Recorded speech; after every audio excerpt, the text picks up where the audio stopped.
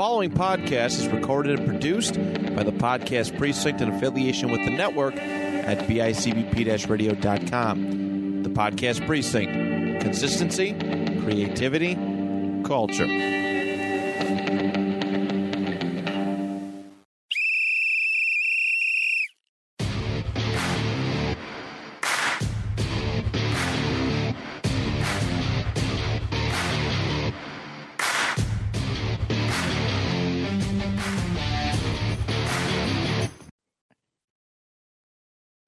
All right, welcome everybody to another exciting edition of Stories from the Sidelines. Today with me, as always, we have my co-host, Matt Keogh. Matt, how we doing today? Fantastic. I'm telling you, it was another great Bills weekend, a 40-0 shutout. Yes, sir. Not only that, but Tom Brady did win, but the Patriots lost Yes, to sir. the hands of Tom Brady. So anytime the Patriots lose, the Bills win. It is a number one weekend in my books. With me today, our special guest, a man who's the president of AFERD. He has done more for the phys ed community and coaching community that I could ever hope for. Please welcome from Canisius College, Dr. Clancy Seymour. Well, thank you for having me. What a kind introduction. I appreciate it. We're all in this journey together, and I'm humbled to be on the podcast. Thank you, Larry. Thank you, Matt, for having me. Like I said, it's we're all in this together. No, absolutely. And I tell you, I teach at Buffalo City, and I know we were talking about this a little bit before we got started, but the professional development that you did for Buffalo City, I believe it was back in April or May of last school year, it was top notch. It was really not only very informative, but it got a lot of newer ideas out there. And it really just, for me personally, it looking back on that, it was really reflective and really kind of helped me. I've already implemented some of the stuff in this early school year. So I really thought it was great, not only I'm sure for newer teachers, but even for old veteran teachers like myself. It really kind of put a lot of things in new perspectives and gave me a different viewpoint than I didn't necessarily have. So thank you so much for coming out and doing that professional development. For sure. That's I guess a marriage between New York State AFERD, our professional association at the state level, the Association for Health, Physical Education, Recreation, and Dance, and the venture with New York State Education in the revision of our New York State PE learning standards. So what we've developed is a resource that connects curriculum to those new PE learning standards. So that's what you speak to. And I'm glad that you've found that meaningful. And it's nice to see that you're using it. One quick thing I forgot to mention too is, of course, go Bills. How can I not Absolutely be on the bandwagon too? For sure. Now I was going to say, I know I'm sure you've gone through the droughts. You've gone through the 90s years like I did, like I was when I was a kid.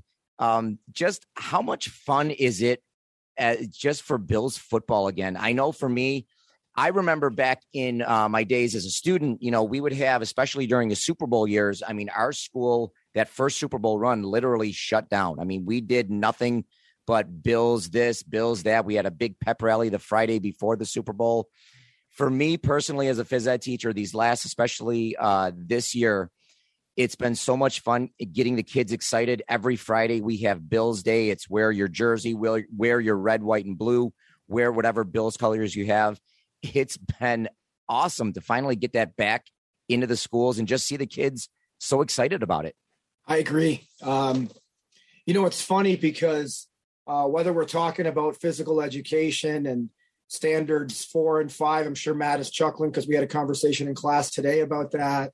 Whether it's national standards 4 and 5 or New York State standards 4 and 5 and possibly 6 or just the idea that, when we see someone from across the street or at the grocery store and at the end of the conversation or at the end of the run-in or after you pay your grocery bill, you just say, go Bills. It's a different time. And it reminds me of the Roll Tide down in the SEC territory. And it's really fun. And, I don't know if I'm going to make myself feel pretty old here, but I can speak to your experiences, Larry, myself, having been raised in a suburb of Toronto, Ontario. I'm a Canadian, proud Canuck, as you know. You can see from my apparel hanging in the background. But what people don't realize is I was a Bills fan even prior to my journey across the border. So, many people or many boys and girls who get their driver's licenses back in my time start listening to the Buffalo radio stations, and before you know it, you become hooked on the Bills. And every weekend roundup or review, and all of a sudden you listen to the chants and the respect, and the Bills make me want to shout. And all of a sudden you've turned you've been swayed and become a Buffalo Bills fan. So I've been a Bills fan for a very, very long time, and I still remember where I was for the first Super Bowl, indeed, and of course the end, the tragic ending to that story itself. But nevertheless, I still remember where I was, and it's nice to be back in a competitive state again, for sure. Oh, absolutely. And don't get me wrong, that first Super Bowl loss, it still stings. It still stings. Yes, absolutely. We're hoping to erase those with the Super Bowl victory this year, though. Yes, for sure. But from a coaching standpoint, because we're going to talk about that today, no other team would have come close to winning that game, given the time of possession when it came to the Giants, that game versus the Bills. 40-20, I think it was 40 minutes to 20 minutes. Yeah. The team wouldn't have been in the ball game if it wasn't, it speaks to how good the Buffalo Bills were at that time. Sure. Yeah. And it was, it was, Bill Parcells, a young Bill Belichick on the defensive staff as a defensive coordinator. I don't think people realize just, that really was the only way that the Giants were going to beat the Bills, is if they literally took the ball out of their hand, and they literally took the ball out of Kelly's hands, out of Thomas's hands. They kept that defense on the field just for such a long period of time. It was the perfect game plan. And I know as coaches, we always go into with the perfect game plan, but they executed it to perfection. And that's what got them the Super Bowl. Indeed. All right, so Matt, you want to go over a little bio that you have on Dr. Seymour over there? I got a pretty nice bio here, but so we're gonna see if Matt. I gave Matt the homework assignment of getting a bio on you, and we're gonna see just how well Matt did on his homework assignment here. So I'm sure he did great. Oh, of course. So obviously he is Canadian, as he stated. Dr. Seymour has played and coached for the Ice Griffs, so he is a hockey player. Let's go hockey, even though the Sabres are not the best anymore. They're a team on the rise, hopefully. They lost yesterday. Preseason, it doesn't count. Preseason. It doesn't count anyways. He just like me, he's a graduate from Canisius. He got his master's and his bachelor's there. His lovely wife, which I've also met through Zoom meetings, and is also a Canisius graduate and another PE educator. So okay, yeah, I got a lot of helpful tips from her and other professionals who graduated from Canisius when we did roundtables last semester. I got to plug myself. I am also a Canisius alumni, a Canisius graduate, class of 2002. Just had to plug that in there. I did not even know that. I'm a Canisius grad. I had, in fact, one of my, I was back with the Jim Silvas days and Dr. Reed. Yes. Yeah. Is Dr. Reed still there? Dr. Reed is still teaching for us. He just achieved emeritus status, which is the highest status of a faculty member in higher ed from a promotion standpoint, and the fact that you probably move into the retirement phase of your career. So he's been granted emeritus status, which is a very wonderful distinction and well-earned. I'm going to say well-earned. I'm not going to lie. I've never seen, and I say this in the best possible way, I've never seen a teacher use as much energy as he does in his class. I mean, I remember taking a coaching philosophy course with him, and to get his point across, there's times he's literally bouncing off the walls. Yes. I mean, I remember that. He brings the energy every time, and he might be my all-time favorite teacher in college. There's no one that can tell a story like Dr. Reed. Oh, I could sit and provide the vivid detail and direction. In fact, if he doesn't already, if there's somebody that should have a podcast, it's Dr. Reed. Yeah, he's fantastic indeed. Certainly, I think we're all disciples of him as well. Now, funny you should mention that. I believe the college has taken out an insurance plan for making sure he doesn't break drywall and things like that. I was going to say, I don't know if he broke drywall. I'm pretty sure at one point he put a dent in it. So I don't know if he broke it, but he definitely dented it. Yes. So yeah, I love Dr. Reed. Great guy. I'm glad to hear that he's still teaching there. Yes. Dr. Silvis, I still talk to a little bit too, and he's doing well. He's down retired in the Delaware region now and doing very well. So I will make sure I say hello on your behalf. I didn't realize that you were a graduate of the Canisius Pete program. How exciting. Oh, absolutely. Loved it. Loved it. Yeah. And then Dr. Silvis, of course, was the badminton expert. Yes. He could beat you with his non-dominant hand too. I got a chance to play badminton. He always has the class tournament, or he had the class tournament, and whoever won it or the top 4 he'd play against. I got a chance to play against him. He made me run ragged over that course. And I don't think he took more than maybe 5 steps the entire match. I mean, he was just drop shots, this shot, that shot. By the time the game was over, I was dripping in sweat. I don't think he moved again more than 5 steps the entire phenomenal match. Athlete. He was known as Dr. Junkball Silvis, I believe. He was a pitcher too, and I didn't realize he was a pitcher. Yeah, and at one point he might have been one of the best racquetball players in the Northeast United States. Oh, absolutely, yeah. I know he was big in racquetball, badminton. He was phenomenal. Another very knowledgeable teacher that I was lucky to gain a lot of knowledge and a lot of wisdom from.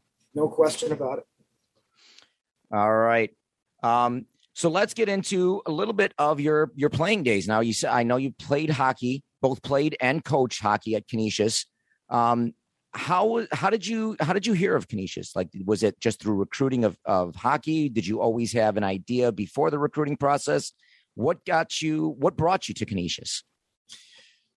So good question, Larry. I, being a young Canadian boy, many of us are born with sticks in our hands and skates on our feet. And hockey was one of the sports that I played. And I knew from a fairly young age, probably 11, 12, 13, that I wanted to try to go as far as I could in the sport of hockey. I loved it. I adored the sport. And it didn't take me long, just because of maybe we'll talk about this later today, clinics and academies. I started to learn of the option to potentially get a scholarship to play hockey. So, you were reminded, I'm sure you can speak to the same thing, Larry. Matt's probably being told this all the time from parents about how important your education is. And the idea and the appeal to go down south of the border and potentially play a sport that you love and use that sport to help pay for your education certainly was appealing. And it wasn't even as popular as it is now from a hockey context. It seems it's at an all-time high right now in the sport of hockey for sure. So I learned at a young age about the option of going down south and trying to quote LeBron James, take my talents down in that area. So that's what, that was what my long-term goal aspiration was to try to get that scholarship. So, I continued to progress. I played some other sports, but the long-range plan for me was always try to use hockey to help get down south to potentially acquire my education at the same time. So that's kind of what I did. And, I played, that got me to junior hockey in Canada and Ontario. For our listeners and for you, I'm sure most of you have heard, we always talk about in this part of the world, the Western world, the sports industrial complex and how big sport is in this part of the world. Well, junior hockey is probably one of the premier, vehicles for hockey or for people to move and ascend through the hockey ranks. And so junior hockey was the way to go. And so I played junior hockey, and I worked hard at that and played a few years of junior hockey and tried to get that scholarship. I visited some schools, started to get recruited, that kind of thing. And it wasn't until my 19, 20-year-old year, so my last year of junior. So I had to take an additional year or two to get down here. And it wasn't until my last year that Canisius came a knocking, and a few other programs as well. And an interesting story was that Canisius was a fit for me for a lot of reasons. And I was already going to university. I was my dad, indicated to me that once I graduated high school, there isn't going to be any freebies. If you want to keep going and play hockey, then you've got to go to school too. So that's what I did. I was attending university in Ontario, McMaster University, which is in the Hamilton area, a very good school in the Hamilton area. But I'm not so sure if I was a very good student at the time, nevertheless, because I was really focused on hockey. But interestingly enough, as I mentioned, I played a lot of other sports, and rugby was a sport that I loved, and I still play even now at this age, once or twice a year or something like that in an old timers game. And interestingly enough, that Canisius at 1992 had won the state championships in rugby in New York State. And at the same time, McMaster University had won the OUAA championships back then. Now it's called, I believe, CIS. But back then it's Ontario University Athletic Association championships. And so the rugby coach from Canisius called the rugby coach from McMaster and challenged them to a game.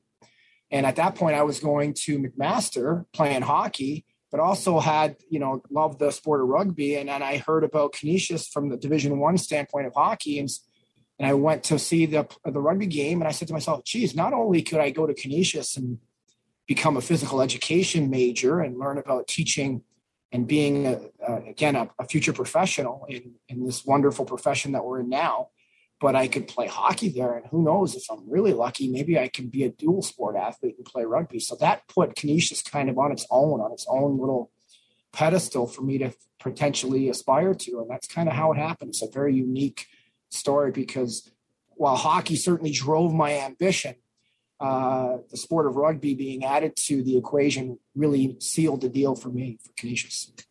Beautiful. I love it. And I found a lot of times too, even just talking to athletes, it's not necessarily going to the best team, the best program. It's going to the best fit. It's going to the best fit for the athlete.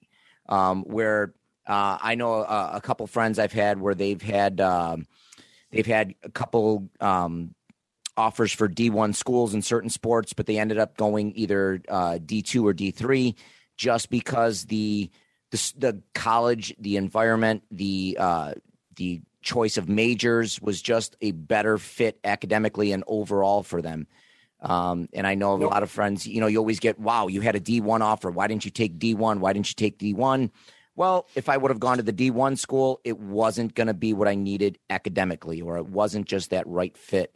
So I think that's what a lot of people realize too. It's not only, the right fit for them program wise, but it's also the right fit academically wise, campus wise. There's a lot that goes into really choosing which team and which sport or which college you want to go to.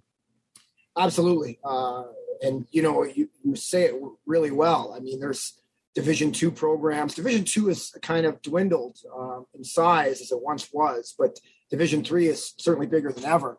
And there are phenomenal programs at all levels, whether it's Division I, II, or III. And in some cases, those Division II and III programs would do well against some Division I programs. So for sure. I think you speak quite eloquently on the idea that a fit on all sides of the equation are really important. And in my case, you're right. Some other programs that I was certainly looking at, Canisius was at that point, a much smaller Division I independent program back then. So we weren't even in a Division I conference back then. We were a Division I independent for hockey. So we were smaller. We didn't have quite the resources, for example, that we have now. But you add in the physical education major, again, the opportunity to think about the sport of rugby as well. It all of a sudden became the perfect fit for me. Absolutely. Now, I know you coached at Canisius. How far after was it from your playing days did you get into your coaching days? Was it a transition a couple years out? Was it the next season? How long did you make that transition from player to coach? So I finished playing around 1996, playing at Canisius. And, and like many of the Canisius graduates, probably more so now than back when I played, now many of the players have a lot of really dynamic professional opportunities. When I was playing, again, we were a smaller program, so only a few of us maybe had a serious chance to potentially go play pro. And at that point, pro would have been probably, semi-pro, East Coast Hockey League or down, very rare American Hockey League or International Hockey League, and even very rare playing in Europe, maybe in some of the lower divisions. But so the opportunities for playing pro hockey for us at that point, while they were there, they're certainly not what they are now, because the program is just so much better now, for sure. And those athletes are fantastic. So for me, I finished in 96, and I had to consider, do I want to give this, do I want a kick at the can to see if I can try to play pro for a couple of years, but knowing that probably it wasn't going to materialize into anything other than, just an experience. Or for me, I very fortunate again to be in the right place at the right time. I was offered a graduate assistantship in 1997 to complete my master's degree at Canisius. And that's kind of what happened for me, is I got a chance to work for the dean back then, Dr. Jim McDonough, who I'm still obviously close with, because, we always remember the people that we stand on in terms of their shoulders, for sure. And so I got a chance to work for him as a graduate assistant and get my master's degree. So to answer your question, I didn't really I decided not to kind of hang up the skates at that time, the proverbial skates. And I still played rugby a little bit, but not at the college level. I started getting into men's rugby, and then obviously the old all roads lead to beer league hockey, of course. And then, of course, but then for me, what I was concerned a little bit, because at that point now I'm doing my master's degree, and at that point Coach Kavanaugh was the coach of the hockey program, and we certainly kept in touch. Another, again, near and dear mentor to me. He, it was discussed on more than one occasion, should I come back and help him coach? And I was at that point, having been through the program myself and seeing some of the younger assistant coaches that go through, I was a little weary of trying to come in and coach potentially student athletes that in some cases I played with. So I wanted to take a couple of years off. So obviously still an Ice Griffs #1 fan for sure. I went to a lot of games, that kind of thing. Always blue and gold through and through. But I took a couple of years off and I concentrated on getting my master's degree. And then fortunate to continue working in higher ed and doing some different things on the side when it comes to PE and coaching. And then in 2001, so you see that kind of break in between is when I got a promotion to working in athletics for Canisius. And then that led to my opportunity to become the first full-time assistant coach for the hockey program back then in 2001. So just to show you how small we once were and where we are now, where they have 3 full-time assistant coaches and all that fun stuff. So that was how I played that particular phase of my. Oh, absolutely. Yeah. Now, how important do you think it was to start off as an assistant coach? I know some coaches have started off right as the head. Others work their way up. Like myself, soccer is my big sport. I know I started off through the ranks. I've done as low as modified. I've done as high as varsity and everywhere in between. For me, I thought it was important to start off at a lower level. Not that I didn't think I could handle it, but it just, for me, it kind of got my feet wet a little bit, where I was doing just, I think my first coaching, I guess wasn't really a job, but it was just doing lower level travel soccer. And then I ended up, my first paying job ended up being a varsity coach over at the Park School of Buffalo. And then I ended up doing some modified, some JV, back to the varsity level. For me, I thought it gave me a good knowledge of just every single level. I thought having that background, even to this day, has really helped me. For you, did you find it important gaining a lot of experience as an assistant coach? Or would you have preferred, hey, I can do this in my sleep, let me just get right to the head coaching job? I mean, I think you've captured it well, Larry. I mean, it depends on the situation. I think at the younger levels, you can certainly jump in and probably be a head coach. But even then, if you watch experienced youth head coaches, they have intricacies, nuances. They have details that you don't always think about when you're first heading into the profession. But I mean, of course, there's many different forks in the road. We can go in a lot of different directions for sure. I'm certainly blessed for my opportunity as an assistant coach. And I agree with you. I think I learned a tremendous amount. And still to this day, like you said, lessons I'll never forget. Oh, absolutely. I know for me, and you can talk about this a little bit too. What was it like, even just as your first practice as a coach? Did you kind of feel yourself? I know for me, I felt even just that day before, those days leading up to that first practice, thinking back to some practices I had as a player. All right, this will work. This won't work. What were some of your experience, even just heading into that first practice as a coach? Was it, oh my God, I'm finally doing this? Was it, were there any doubts? What was that first experience going into that first practice and even into that first season? Yeah, that's a great question. And it's funny you asked that. I wasn't expecting it, but I have vivid memories. I assume you're asking from whether it's the assistant coach or the head coaching perspective. It doesn't matter. Oh, yes. Either or. Yeah. Yes. So if we, and I've had an opportunity, much like Matt, to do some coaching even prior to my stint working with the Ice Griffs. I coached a little bit of youth hockey and youth rugby and soccer and some of those sports, even golf a little bit, and football. And so I've had a little bit of experience, but when it became time to work with Canisius hockey, now we're talking about a more regimented program, practicing every day, that type of thing. So in answer to your question, I still remember the first few practices, and I used to think to myself, okay, well, I'm thinking back to when I played and when I was at practice. Oh, this is great. I get to play with the players. I get to jump into some drills. I get to do some different things, maybe scrimmage with them, bust their chops a little bit, try to befriend them, be that buffer between the head coach. And it didn't take too long to realize from Coach Kavanaugh that, hey, come on over here. What are you doing? You're not playing anymore. You're coaching. Get out there and coach. We're not interested in you becoming a better hockey player anymore. We're interested in them becoming a better hockey player. What are you doing to make them better? What are you doing to make you better? And so I learned pretty quickly that when you become the coach, it's not about playing anymore. It's about what can you do to enrich and make the experiences of your athletes meaningful.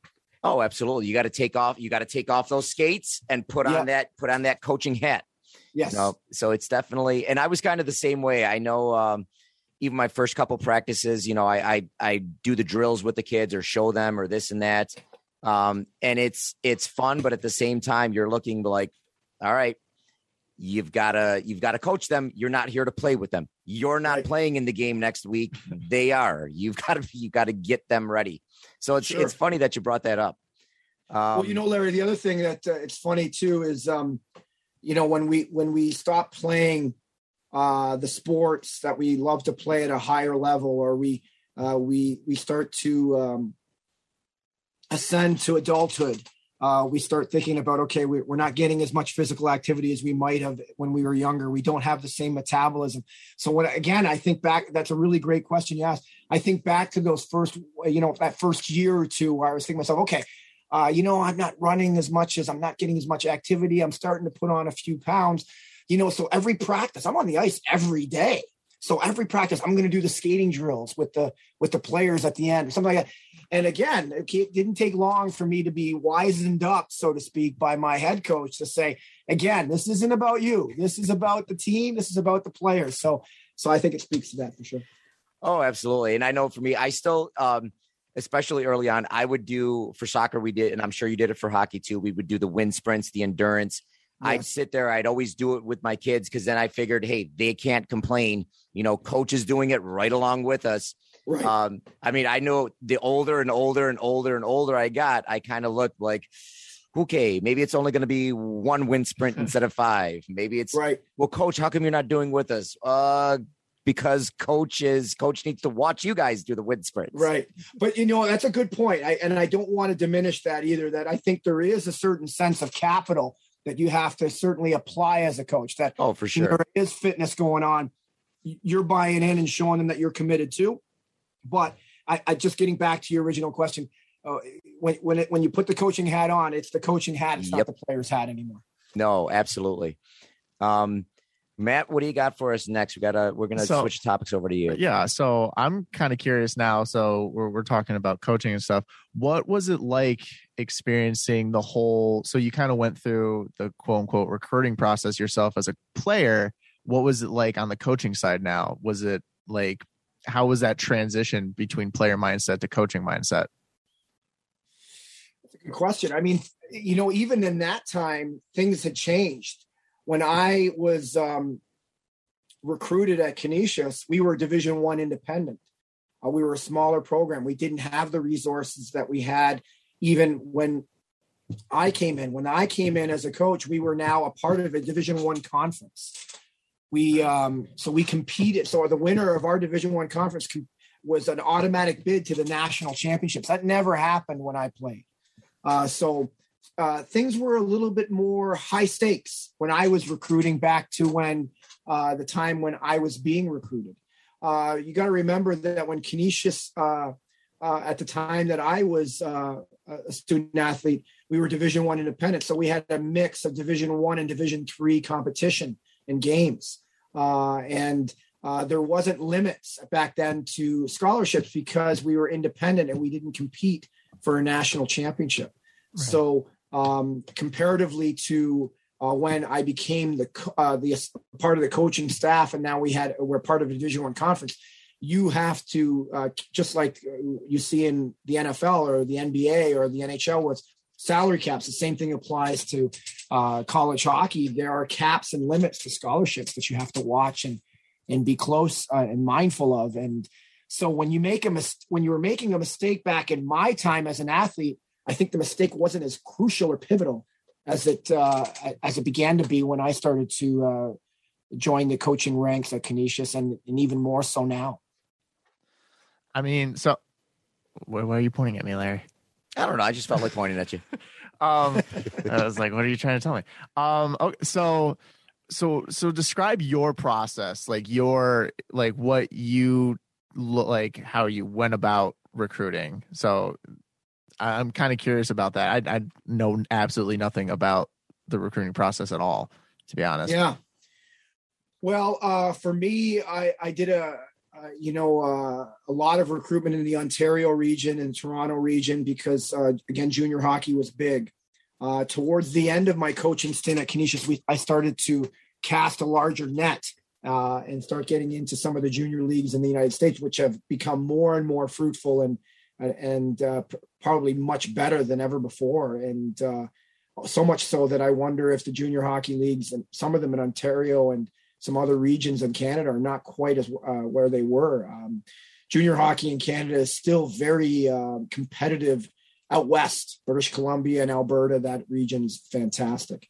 But back to your question, what I learned or what I tried to apply to recruiting is what, in some cases, is what I was socialized to. So if you recall in today's class, we talked about socialization. Now we talked about our previous experience, our acculturation, our recruitment itself. And so when I was going through this process as a student athlete, I remember speaking to coaches, maybe playing a game and then speaking to a coach afterwards, and excited about the opportunity to go to, hockey university or hockey college. But then, later finding out that maybe that program went in a different direction or something like that. So what I always tried to do from a recruitment standpoint is remember that I was once on the other side of it. And so when I started to become, interested in student athletes to a point where I said, I can see this as student athlete being a nice fit for the Canisius Ice Griffs. I would start with saying, okay, I would call the student athlete. I would maybe meet them after a game, talk to them, and I would start, having communications with them, but then continued communications. And I would say to them, and I still remember that I said, we don't have the resources of some of the bigger Division I programs, not just yet, but we're trying to. So what we can't make up with some of the recruiting advantages they have, I'll make up with my genuine concern and consistency and contact with you and keeping you in the loop throughout the entire process. And that's kind of the way I always approached it. And how important do you think that is, especially just for an athlete, even dealing with them and getting the families involved, like getting the support of mom and dad, or it's almost like you're not only recruiting the athlete, but you're also recruiting the family a little bit. You want absolutely you get to know the parents, potentially even siblings a little bit. There are restrictions on when you can call and that kind of thing. So, but people, the family gets to know you when you're, again, and from my vantage point, and Matt asked a great question. What I did is I was committed to being a consistent voice from Canisius College hockey that would, if I was interested, if the program was interested, if we felt the athlete was a right fit, then it was my duty to make sure that I showed interest, not just intermittently, but consistently throughout the recruiting process. So yeah, you get to know the family. They get to trust you. I mean, that's ultimately what it comes down to, is trust. Are we just trying to recruit as many student athletes as possible without any care or consideration for what that student athlete brings to the table or what may happen to them once they enroll as a freshman on campus? So that was important to me. I wanted to earn the trust of families. And so that's the way I always looked at it, for sure. Absolutely. And especially with parents. I mean, they're literally entrusting you with the care of their son or daughter. It's going to be they're entrusting you with 4 years of their son or daughters, their athletes' trust, their athletes' well-being. They want to know that I'm sure they want to know that you're not in there, like you said, just for their athlete to make, just for their son or daughter to make your team better. They also want to know that you're going to make their son or daughter a better person, a better athlete, a better academic. Graduate. Yeah, if anything, graduate, right? Exactly. Have something waiting for them and at the end of whenever the end of their pro career is, whatever that might be. And I was also going to say that I think part of that is demonstrating what your coaching philosophy is and just what your purpose is, like your personal purpose as a coach is. And it's different for every coach. And I know, taking your coaching class right now, we are in the process of developing our coaching portfolio. And one of them is to develop a coaching philosophy. Therefore, I also interviewed Larry right here for my coach interview. Indeed. He did indeed. And let me tell you, it was a great interview. He asked a lot of good questions. Oh, that's great. That's great. I'm not surprised. Again, Matt is a go-getter, and I see him as a difference maker moving forward in the profession, whether it's physical education or coaching or both, for sure. Absolutely. Matt, I'm going to put you on the spot here for a quick second. Yeah. Have you thought about what your coaching philosophy is going to be? Have you thought about what type of coach you're going to get into? I know you said you just started coaching gymnastics. Yes, correct? I did. Okay. Yeah. So what's your coaching philosophy looking like? So it's a rough start, just because, like you said, I started, but I think that my main purpose is for my athletes to be successful in life. I want to teach them, obviously, skills and my information of the sport that they're doing, but I also want to kind of show them how, and I think this is the phys ed teacher coming out of me, is like, I want to show them how to better their life outside of the sport as well. Okay. So gymnastics is a very kind of independent team sport, meaning like you're on a team, but you do everything independently. Like you get scored independently, you do your event independently. So a lot of that is you're teaching them, this is what you got to do for your success. But also I want you to do this for your team success and building that team bonding. So there's different factors there. And then also I just want to promote, I'd like to say a good vibe for them to go off and be like, all right, well, this is gymnastics time, but like, what are you doing outside of gymnastics? Like, how's school going? Just different, promoting a better well-being for them overall. It's a little bit of a well-rounded athlete. Yeah. I like it. I love like it. Beautiful. Indeed. And what would you say, Dr. Seymour, what would you say are some of the biggest challenges facing a new coach? I know you coach, you teach the coaching, some of the coaching courses at Canisius. I know you deal with phys ed teachers a lot, obviously. What are some of the newer or even bigger challenges that you see just as that young coaches have to deal with? Well, I mean, I think I would be remiss if I didn't jump on the bandwagon with many other coaches who lament, juggling some of the egos that might be involved in coaching. And what I mean, unfortunately, by egos is in many cases parents and organizations that maybe have their hands in or might not have the best interest of the athletes, the student athletes, or better yet, as kind of Matt has alluded to, maybe from a more organic or holistic standpoint, the sport at hand. I think that's certainly a problem. When you think about challenges, you have to think about it from different vantage points. If we're talking about youth sport or perhaps,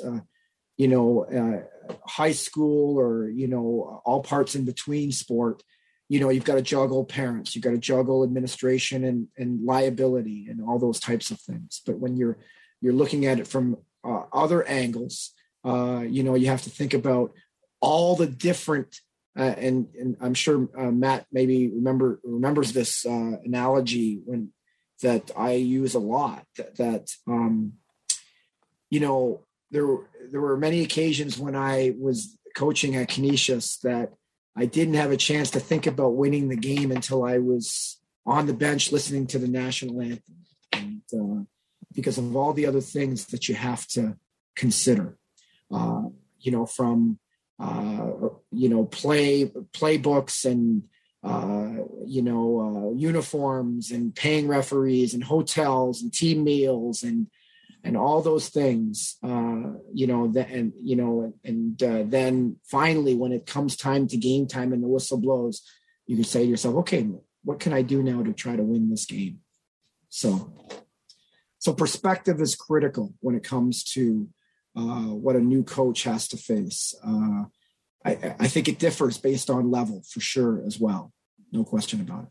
Oh, absolutely. And I know one biggest thing that I had to learn is just how much of a time commitment it is. I mean, a lot of times, especially as a player, sometimes you think, oh, the coach just comes up with the practice, goes to the game, and that's it. But it's not the case, especially like you said, the higher the level you are, the more time you have to put in, where you're on a high school level, you're making sure every kid's got their physical in. You're making sure that every kid is staying academically eligible. You're making sure that you're dealing with parents and keeping the parents happy. Yes, you are setting up practices, but you're also scheduling your non-league games against other teams. You're checking out what this team's doing. You're setting up games. You're setting up your film. You're making sure the field and everything is set up. I mean, I know I've been, especially early on, I've been the guy that had to chalk the field. I've been the guy that's had to set up the nets. I mean, you got to get the busing schedule in. It's a lot more time consuming that people realize. So yeah, it's just, absolutely. Well said. Yeah. And I think it's something that you really don't realize it until you're in that season, until you're doing it. I know I for sure didn't. Agreed. Absolutely. The time, I'm glad you brought up I brought up some, you brought up some other ones, video. I mean, all the things that you have to do. I mean, if you think about some of the most successful coaches in the world, what are they known for? They're known for, like a Bill Belichick, for being a grumpy curmudgeon. Why? Well, because he lives in his office, and that's why. Because of the time commitment that's required. To be successful, and it's not going anywhere. And that's, certainly you mentioned some of the challenges. That's probably what we're seeing in the coaching profession. One potential, barrier is the time commitment and what it takes to be able to make it far in the coaching profession. Indeed. Oh, absolutely. And it's, there are times where my wife knows that during soccer season, we we plan our vacations not during the fall. We've got to plan our vacations during the winter. Or I coach indoor track and outdoor track as well. So she knows where it's sectional time. We're not taking a trip that time. She also knows, okay, there's a little bit of a window between soccer season and track and field season. So we can plan maybe a weekend getaway there. And I know for me, it's I can't tell you how happy and how lucky I am to have a partner like her, where she's just she's very understanding. Let's put it this way: very understanding of my coaching situation. And it's one thing where she's even had friends ask her before, where she said, "Well, don't you get annoyed when Larry's away on this weekend, or he's got a tournament here or a tournament there?" And she's like, "No." She's like, I knew his job when we first started dating. And she knows it and she gets it. And I think a lot of times young coaches might have a little bit of a trouble navigating even just relationships, because it can be tough for sure. Balance, indeed. Right. And oftentimes the best coaches, and for that matter, teachers as well, are successful because they have that balance, but they also have that support network to be able to lean on. And in your case, a wonderful partner that understands what she signed up for when it comes to being a companion for you for the journey. Right. And, another thing that I wanted to bring up too, when it comes to challenges for beginning coaches to consider is the whole, again, back to that conversation that I had with Matt today about socialization and how we become interested and recruited for the profession itself. And there are many times that there are mixed aspirations or mixed perspectives when it comes to coaches. Are they entering the PE teaching profession because they want to be the coach, or conversely the opposite, or vice versa? Coaching is not teaching. Teaching is not coaching. They're very much interrelated, but they're different. They're different goals. Matt talks about philosophy. There's a different goal when it comes to physical education versus coaching and athletics. And we have to certainly remember that. And I think beginning coaches sometimes forget about that. Oh, absolutely. And very, very well said. I'm glad you brought that up, because it very much is. There's a marriage between coaching and phys ed, but they are two different things. And I think, like you said, sometimes coaches and teachers kind of don't realize that there needs to be, they've got to blend and work together, but there also need to be a little bit, different as well. Yeah. So now we're going to get in, Matt, what do you think? We'll get into the coach's hot seat here. We'll put put Dr. Seymour on the hot seat. Yeah, but you stole one of my questions, so I only have 2 instead of 3. I stole one of your questions. Matt took a peek of my thing, so his questions won't be a bit of a surprise. Okay. But Matt, we'll have you go with your question number 1. Right. That'll give you some time to think of a third one. My question number 1. This one's just really kind of random. But what's your favorite movie snack? Movie snack. Yeah. That's an interesting one. I'm hungry. Yeah, so I'm hands on that. Well, I really enjoy, I guess setting aside the pandemic, it hasn't been an endeavor that we've had a chance to do as much as we would have liked since the pandemic. But one of my favorite things to do is go to the drive-in with my family. I have 4 beautiful children. And my wife, as Larry mentioned and Matt mentioned, is also a physical educator, Buffalo Public Schools. So both of you are in the same school district as well. And so we, nevertheless, I enjoy going to the drive-in. And one of the things we do with the drive-in, there's a drive-in out in Lockport, out on Transit Road, and we order a pizza from one of the fantastic pizza shops out that way called Sonny's, and we bring in the pizza. And we also make sure we stock up on some beverages and peanut butter cups and M&Ms and that kind of thing. So I guess just a smorgasbord of stuffing myself in front of a drive-in with my family and kids is probably one of my favorite movie snacks. I hope that answers your question, Matt. Oh yeah, definitely. I love it. For me, I'm a big Raisinette guy. I'm gonna go with. Oh Raisinets. yeah, we had them too. How can I forget the Raisinets? I love the Raisinets. I know. Yes. It's funny when I watch a movie. I'm not a big popcorn person. I'm not a big popcorn person. Me neither. I'm not a chips guy or popcorn guy. I'll much rather take something chocolate for sure. Absolutely. All right, so I knew chocolate was going to get into this. Everybody who knows me, I'm a wicked sweet tooth. So I'm telling you, chocolate does it for me every time. For sure. All right, so my first one is favorite. Now we're talking about sports or movies here. Let's keep it going. Favorite sports movie of all time. Your favorite sports movie? There's so many good ones. A couple that, recent that I've really enjoyed, Glory Road. Okay. An excellent movie that makes, that has a wonderful story behind it, but it's a much more deeper story about, thinking about some of the social political constraints that we face even still today. So there's a lot of deeper meaning to that movie for sure, and it's a great message. So that's certainly one. I would be remiss if I didn't mention Hoosiers, another movie that I really enjoy.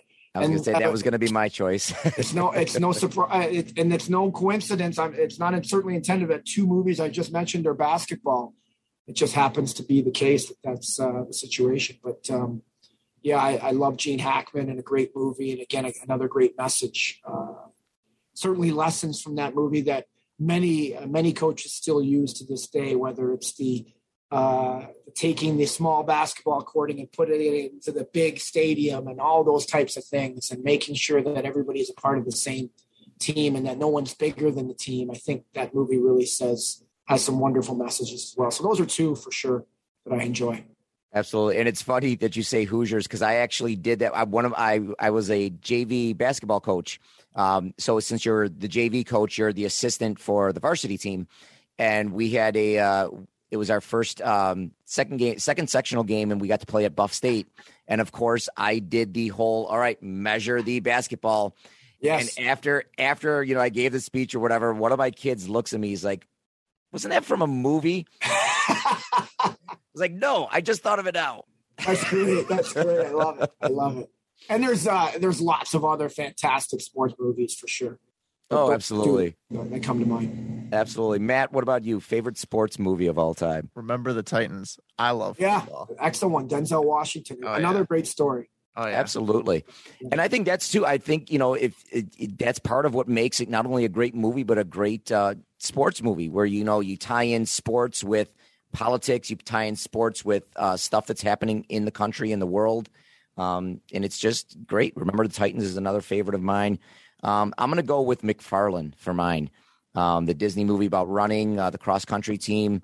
New coach who kind of brought the cross country world under McFarlane. I don't think I've seen that one.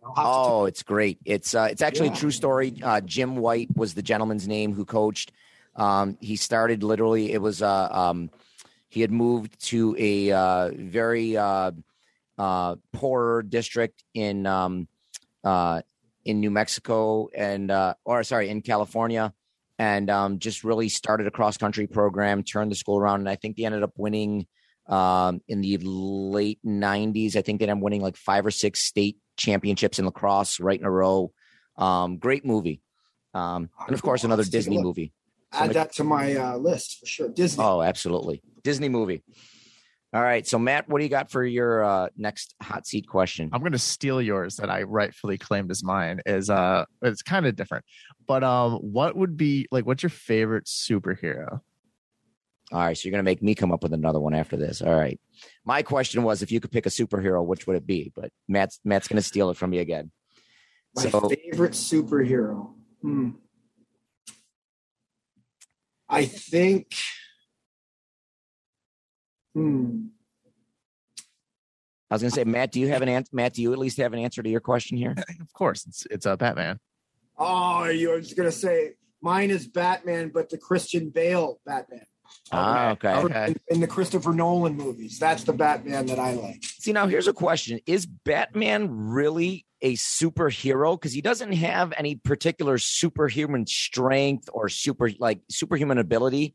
He just has a lot of cool gadgets. Well, he's kind of like a detective.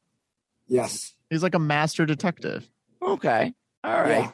I mean, I think when I was younger, I would root for some of the, I would maybe vote for some of the superheroes we all think of, Superman or some of these other, certainly metahumans, to quote Flash or something like that, right? These extraordinary examples of superheroes. But I think speaking to that, like Matt said, a detective, and if another thing I've learned over the years is that sport is a wonderful vehicle to expand upon your career, and but we still need our minds, we still need our bodies to work in unison, right? And Batman is an example of a very wealthy person that has a lot of the trinkets to be able to do some of these great and wonderful things to save humanity, but he also has a beautiful mind too. Oh, absolutely. I agree. All right, Matt. So since you stole my question, why don't you go with your third question? What do you got there? Okay. What was it? What's like your your sport icon, your biggest sport icon, or person that you looked up to? Good question. For me, I'm going to say Pele. I think I've mentioned this before. I'm a big soccer person.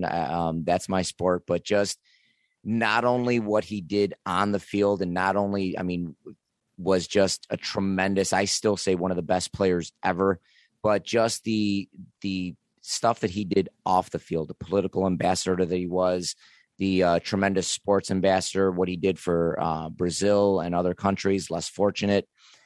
He was just, for me, he was a global icon.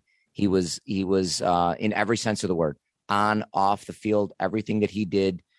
For me, especially as a youngster growing up in the sport, he was really a person I admired both on and off the field. So for me, it's Pele. That's a good one. Incidentally, is it the movie Victory with Pele? Yes. Yeah. Victory. That came out in the early 80s, and I saw that movie in the movies, Larry. So that's how old I am comparatively to you, as I was a young soccer player at the time. And we went to see that movie when it came out in the movies, in Pele. So Pele is a very good one. Hard to dispute or hard to counter that one. I have a couple that I can think of, and I do think you're spot on when it comes to what Pele not only accomplished on the field but off the field, and certainly, there are others that have done that as well. Muhammad Ali, and who's the gentleman that still the basketball player that Kareem Abdul-Jabbar, but there's the other basketball player whose son is now a coach. Is still an activist from a social context. I can't remember his name. He played for the Lakers and the Celtics. And his son was the coach of the Lakers, and I can't remember his name at this point. It escapes me. Was it Walton? Yes, Walton. Yeah, he was another advocate of for not only the sport but outside of the sport. So those are two. But I would be.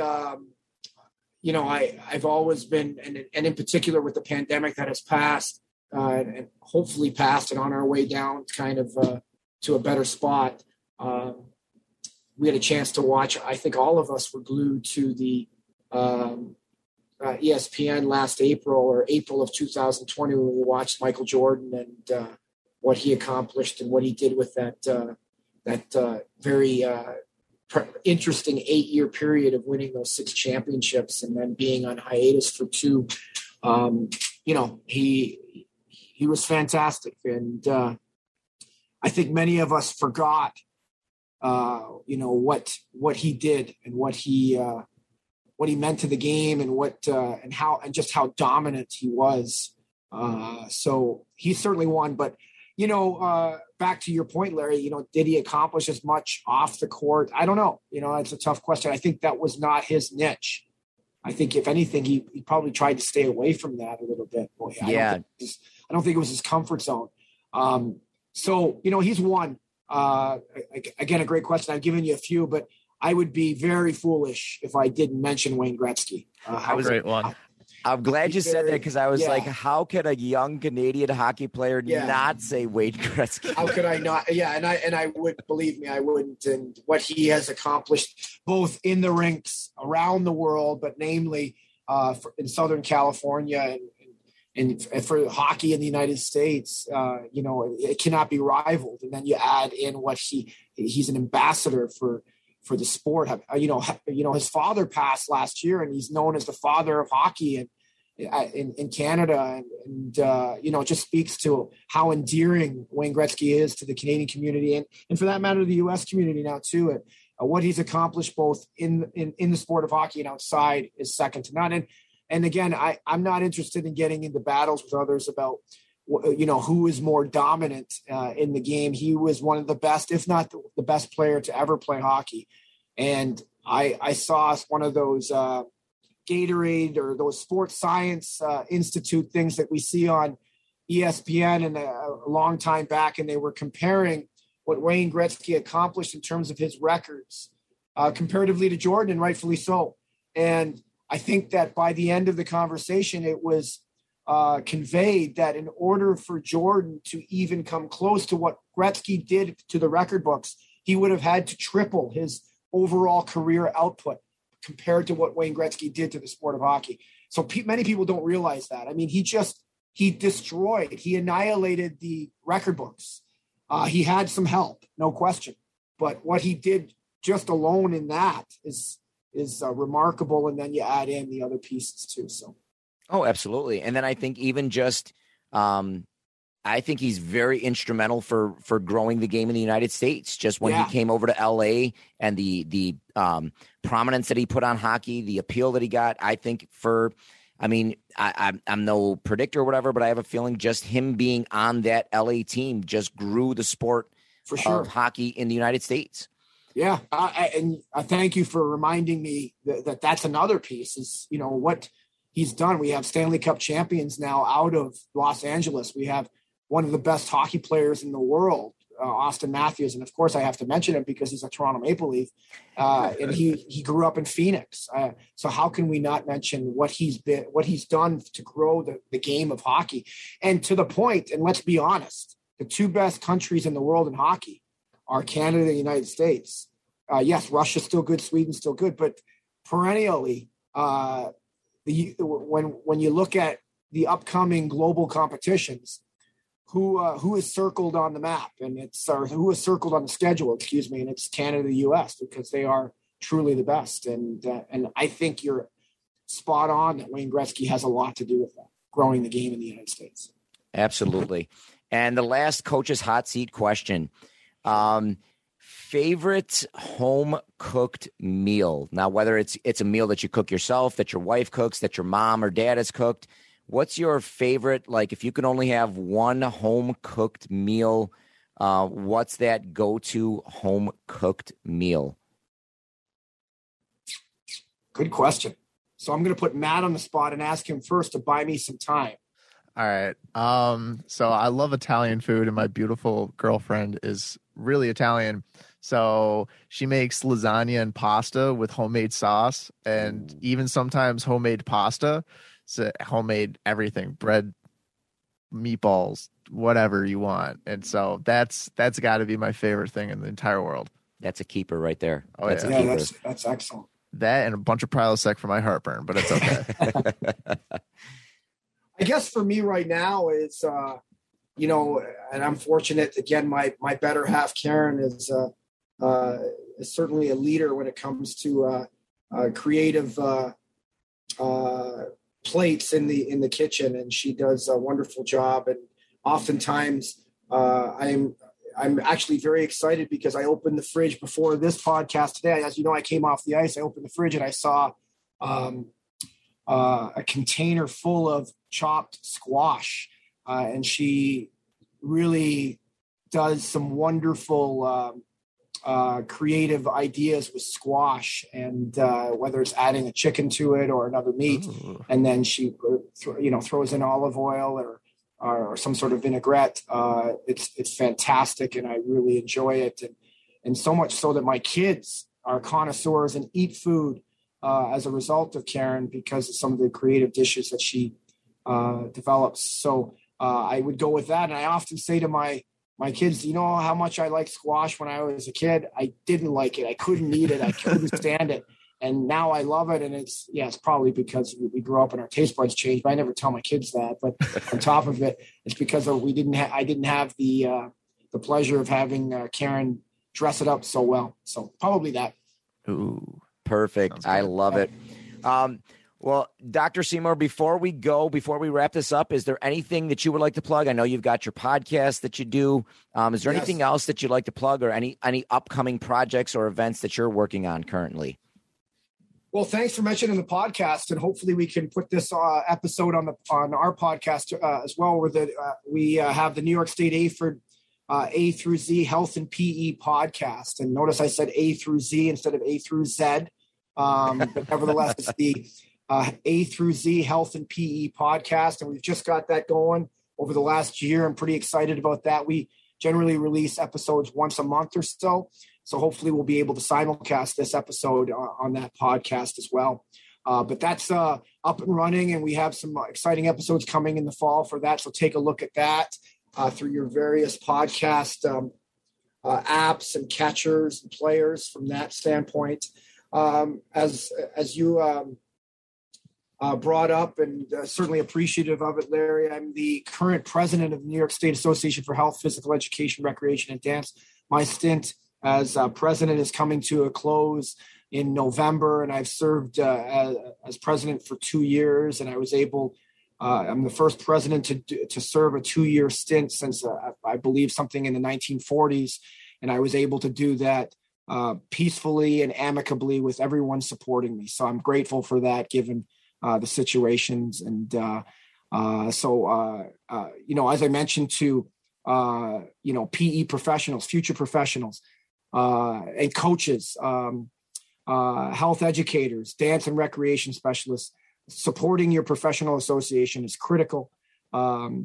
We want, a large seat at the table, not a small seat. And what do I mean? We want, when decisions are made about our professions moving forward, we have 14,000 health and physical educators in New York State alone. And we want a table that seats all 14,000. That means join New York State AFERD to make our voice 14,000 strong.